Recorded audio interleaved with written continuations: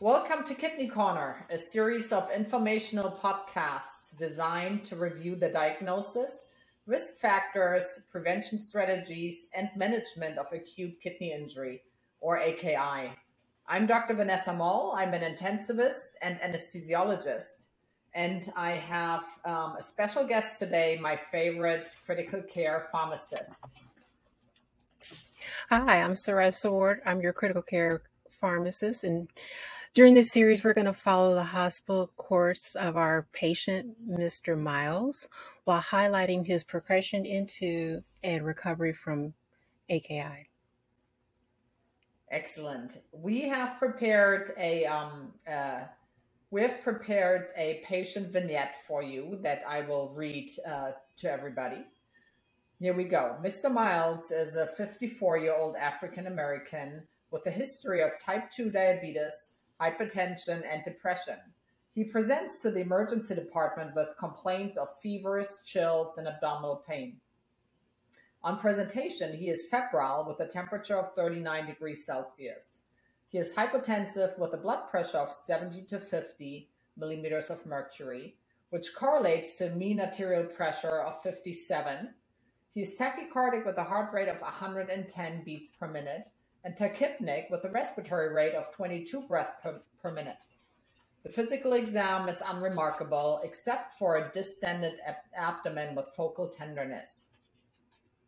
Per the sepsis protocol, the patient is initiated on Zosyn, piperacillin, tazobactam 4.5 grams IV every 8 hours and vancomycin 1 gram IV every 12 hours.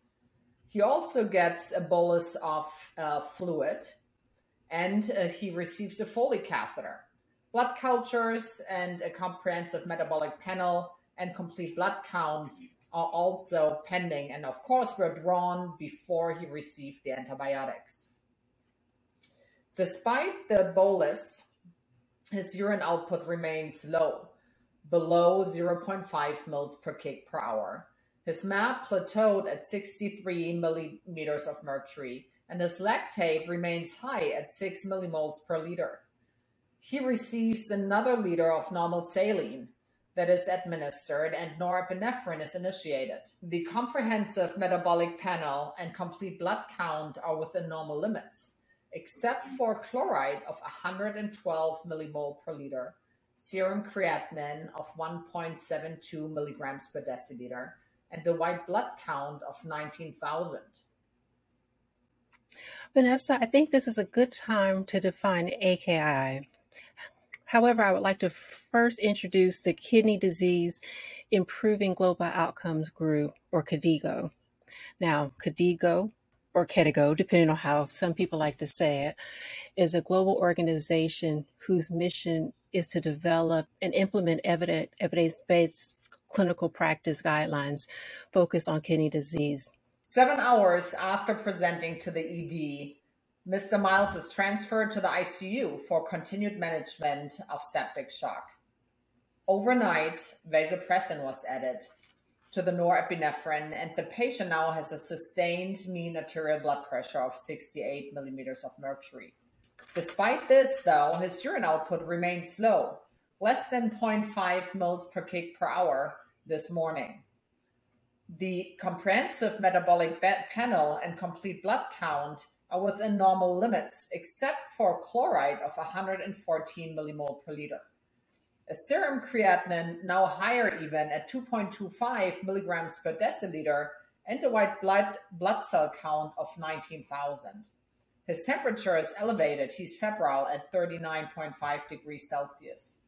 Upon reviewing the patient's medical records from a previous admission about 3 months ago, his baseline creatinine was, when I reviewed the patient's medical records from a previous admission 3 months ago, I noticed that his baseline serum creatinine is actually normal at 0.9 milligrams per deciliter. That being said, we now have enough information to diagnose Mr. Miles with AKI. Well, utilizing the KDIGO criteria, we can stage the severity of AKI from about 1 to 3 based on the degree of increase in serum creatinine as well as we can also look at the duration of insufficient urine output. So, in the case of Mr. Miles, his serum creatinine is increased at 2.5 times from his baseline of zero point 0.9 milligrams per deciliter.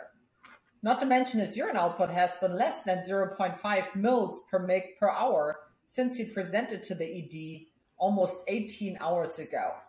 So that correlates to KDIGO stage 2. I know we typically stage chronic kidney disease, but what's the significance of staging acute kidney injury? Is it really necessary? Good question, Saressa. The prevalence of AKI in hospitalized patients ranges from 10 to 50%, and then in the ICU, as high as 60%. Patients who develop severe AKI, or those with a prolonged course of AKI, or those unable to achieve renal recovery have an increased risk of mortality. And even a single episode of AKI leads to increased morbidity and prolonged length of stay in the hospital. So it sounds like early detection, proper management, and prevention of AKI, when possible, is imperative. Well, when we talk about Mr. Miles, what we learned is that during rounds, the bedside nurse reports that the patient is complaining of increasing abdominal girth and worsening abdominal pain. The team becomes suspicious of an intra-abdominal process and orders a CT abdomen with contrast. Wait. What about the KDIGO stage-based management strategy for AKI? You know, the avoidance of nephrotoxic agents and radiocontrast. Aren't there some specific drugs we should worry about? Absolutely. Drug-induced nephrotoxicity has been reported to occur in up to 26% of hospitalized adults. The list of nephrotoxic agents is a bit exhaustive, so let me tell you the main classes. That includes many of our antimicrobial agents, except for macrolides, clindamycin, and tetracyclines, chemotherapy agents, immunosuppressants, as well as some of our commonly used medications such as NSAIDs, ACE inhibitors, or our angiotensin receptor blockers, also known as ARBs, and even some of our newer agents such as our SGLT2 inhibitors. It's important to understand that it's not just the drug itself that can be nephrotoxic, but it's how the drug is used, the duration of therapy, as well as any use of concomitant nephrotoxic agents. All of these things combined can increase renal exposure and subsequent risk.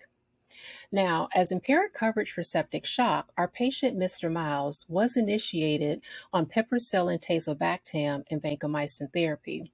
This is particularly concerning because individually, each antibiotic has potential for inducing nephrotoxicity. However, there are multiple reports that the risk of nephrotoxicity increases exponentially when pip/tazo and vancomycin are used in combination. So let's wait to find out the results of the CT scan. But is there something right now we can do, Saressa, to minimize the risk? Or should we even change the antibiotics at this point? Well, if a prolonged course of therapy is planned, I suggest checking vancomycin trough levels. Also, since both vancomycin and the piperacillin tazobactam are renally cleared, renal dose adjustments will be necessary, but we'll save that for another discussion. There's also well-established association between contrast medium and the development of AKI, secondary to endothelial cell damage and cellular death. Now, when we look at contrast-induced AKI, this is defined as an acute increase in serum creatinine within about 48 hours of exposure to contrast medium. Now, KDIGO recommends that alternatives to contrast or radiocontrast procedures be considered. However, when we look at Mr. Miles, a CT scan of the abdomen really is necessary to rule out an intra-abdominal process. Therefore, the best prevention is to use a low-dose, low-osmolar or isoosmolar contrast medium. In addition, we should optimize the patient's volume status with intravenous isotonic crystalloids or sodium bicarbonate solutions as opposed to having any orally administered fluids. Ideally, we should hold any nephrotoxic agents at least 24 hours prior to administering any contrast and resume those agents once the renal function normalizes. Unfortunately for Mr. Miles, withholding antibiotics is not a feasible option. Yeah, very, very true. There has been a lot of talk about using NAC and acetylcysteine to prevent further worsening of his renal function from the contrast in the past. What is the latest research on this? Right now, there's insufficient clinical data to support the use of N-acetylcysteine, or NAC, to prevent AKI. To date, NAC has not been shown to decrease mortality, utilization of renal replacement therapy, nor has it been shown to improve glomerular filtration rate, or GFR. Mr. Miles receives a bolus of 500 cc's of a balanced crystalloid, both 1 hour before and 1 hour after his CT scan with contrast of the abdomen. We have confirmed with the radiology department that a low dose of low osmolar contrast will be used for the procedure. Vanessa, is there any particular reason for using a balanced crystalloid versus normal saline? Great question. There's the SALT-ED, SMART-MET, and SMART-SURGE trials.